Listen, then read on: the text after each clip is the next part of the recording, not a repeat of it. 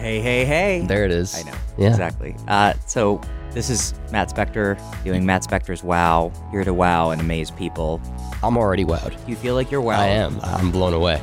I'm not feeling very wowed Why not? yet. You have your coffee. You're in it. It's not really a coffee. It's not the coffee. I feel like a Frappuccino. It's, You feel like a frappuccino? no, it's a different... You feel frothy? It's very frothy. I feel like a... You know when liquids change form? I Yeah. feel like a Frappuccino is not technically coffee. It's like a... Just coffee, sugar. Mid coffee. Sugar and crap in it that made it not taste like coffee. This is a little too sugary. That's the idea. That's why they want it that way. You know, I got it... Thank you for introducing me, by the way. I was waiting for it, but I thought it you never... would introduce yourself. That's not in how sort it of a works. You radio need way. to... No, you need to... You're an anchor this. You're going to tell Do we people. call this radio? No, this is a podcast. Okay. This isn't going up into the... The waves, the satellite. I that don't what know. they do? I'm not sure how it would I work. can blame you guys for the space junk. So, with me today is John Maxwell Hi. of SiriusXM Yes. fame. I host the late night hours on Alt Nation, which is the alternative rock channel.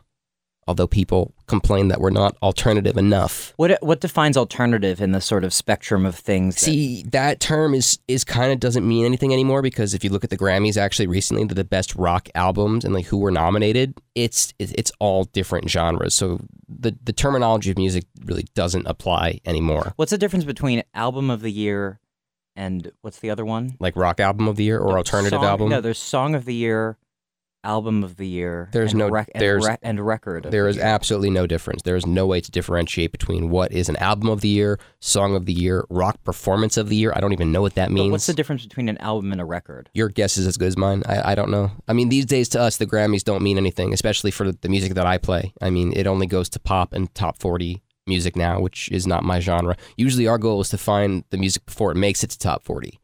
If we, can play something maybe a year before you hear it on terrestrial radio, we've done our job. Do you get extra points from your... It's like commissioned. We get commission if we get successful. No, it's just I mean, the beauty of satellite is we're not constrained to commercials and we don't have to generate a certain amount of revenue. We don't have to attain a certain amount of audience. We can do what we want. Right. And because of that, we're successful at it. Do you ever see Howard around the office? I do. I've been here about 5 years, and I've seen Howard 2 times walking. Does he wear kind of one of those loose, soft shirts? He always looks like he has really soft shirts on. He's very comfortable. That's the beauty of radio. John's just wearing a loose mattress cover right now. Yeah, just a shawl. Just a very comfortable shawl. Kind of like what a wizard would wear, lounging around the house. It's beautiful. So this is my wow, so I guess I should be talking about different interesting things that are of interest or wow To you, not me. to me. Let's talk about you. Little bit about me. I started my own company about a year ago to start solving problems and changing the world. John has been kind of a part of that in some ways, a support Rooting you on. network, Yeah. voice in the cloud, so to speak. For me, the wow thing is how you keep your friendships going. Yeah, and I will say I will gush here for a brief moment. I believe the main difference between us, one of the reasons why I think we are very close, is we both had very similar personalities, but you've always had more of a creative aspect that I never had. I mean, the tenacity alone to try and make a company is, in my own eyes, absurd, because I don't really see the possibilities of doing it. But you're not that way, and I think people who are visionaries or who are more motivated to do something outside of their own circle is a brave thing, and something I don't really know anything about. Well, there's something that our generation is faulted for a lot, which is this sort of sense of exceptionalism, right? We think that we want to change the world and make the world better, and that sort of... Which is a nice thing to want, but... Well, it's that Obama era, hopey, changey,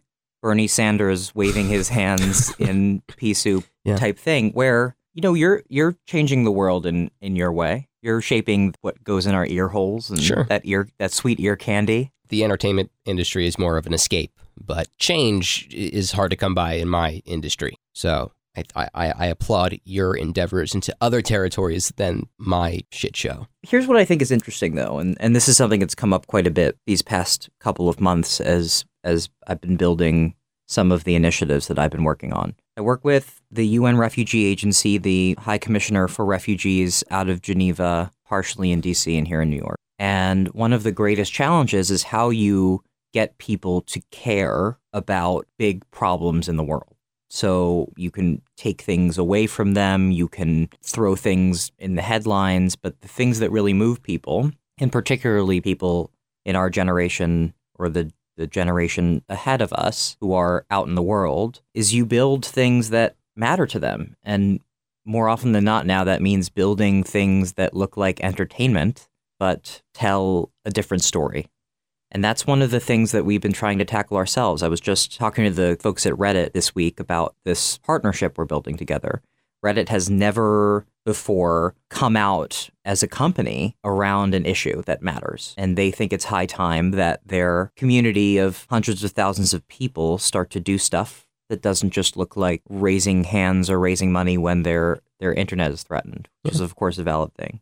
The other part of how we've been tackling this is talking to some of the biggest creators on YouTube about building entertainment objects that tell a better story about what refugees do, or what refugees mean, or what they are, what they're about. The creation of entertainment is a way of shaping the world. It's a very powerful thing, and that's part of what we're trying to crack into. So, on both sides of this table, you're changing the world in the same way. I by no means think what I'm doing is bold. I think that what I'm doing is surreptitiously trying to change the world here with my little notebook and coffee. But the avenues to which you're trying to change are interesting to me, because you're tackling, like you said, these are places that really have never really held a stance on a certain issue.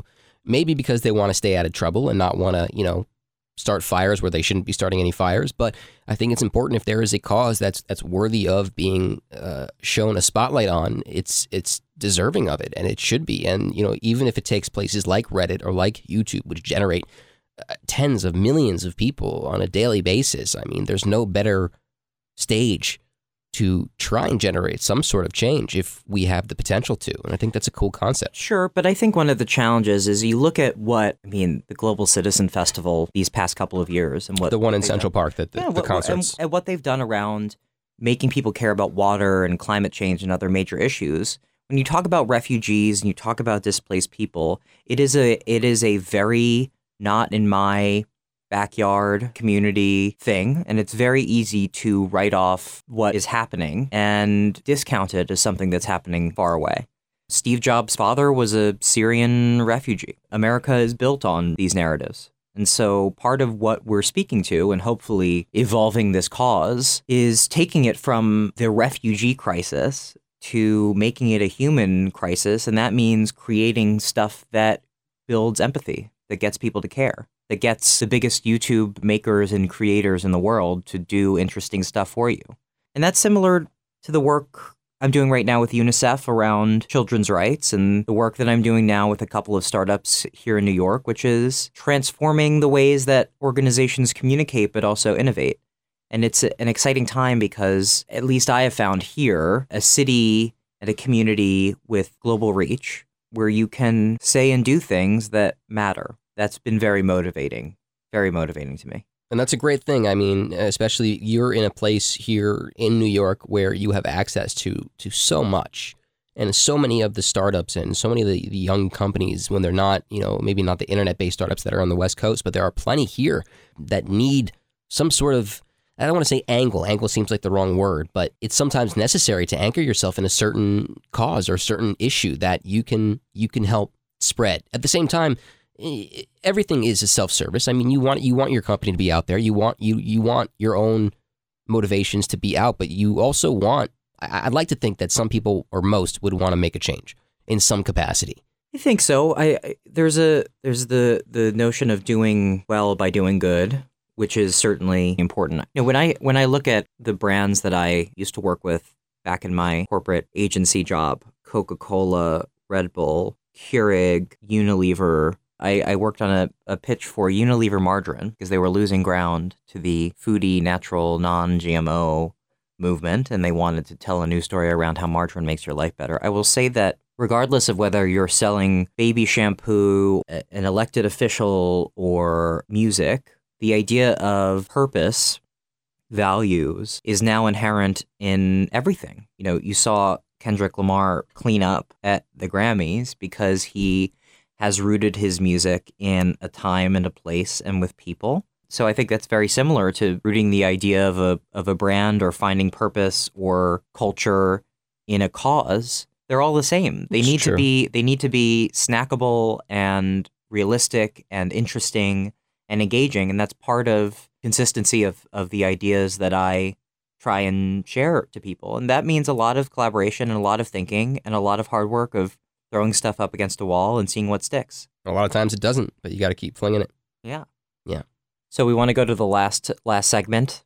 This is a little something called Letters of Recommendation. What am I recommending? Anything that has tickled your fancy. Things like anything. Anything. Huh. So give your letter of recommendation for anything that has interested you or been a kick-ass thing. You gotta think about that. As of late. Do you want to hear mine? Yeah. All right. So I read some statistics. They showed up on my Facebook feed, the little news feed up in the right corner, that said something like 40% of millennials don't eat cereal. And my letter of recommendation is cereal. The actual like milk and Not milk. Ugh. what do you put in it? Peanut butter. Gross. That doesn't make sense. It's not gross. It's very normal. You put it in a bowl? Or a plate. I don't think that's right. But I like cereal. This is why millennials aren't eating cereal, because you're putting weird crap in it, like peanut butter. So I enjoy it. If I had to recommend something, and this is easier to do, I guess, in cities than if you were in the suburbs, but you could still do it, is go somewhere that you don't know anything about. Go wander. I don't think a lot of people wander these days. They stay inside and wander on the internet of places you can go.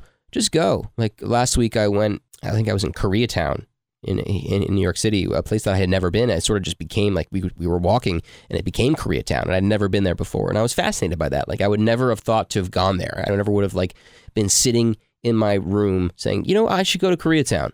I should go check that out. I had no intention of going, and I love the fact that that's where I wound up. And I think that's sort of a hard thing to grasp. People like knowing things. They like knowing where they're going to be or where they're going to go. Try not doing that. Yeah. For once, for a day. There's a term in France for that type of person, and it's called a flâneur, the person that just kind of walks around and lazes about all day. That's not like a homeless person? No, okay. Actually. But it's a real thing. Yeah. I think that there's something really restorative about just enjoying things without the day. Your phone and device. Technology gets us so close to and plugs us so closely into the world that we have trouble seeing and stepping back and seeing things for ourselves. So I think that's we're gonna try to, for the next iteration of this, try and take a few steps back and say some meaningful stuff about life. All right, well, thank you for joining us for Matt Spector's Wow. Next time we'll do a little bit more exploration about life, the meaning of stuff, and perhaps some more discussion of cereal. Signing off. The podcast. Cereal the podcast. Cereal the podcast. Signing off. This is Matt.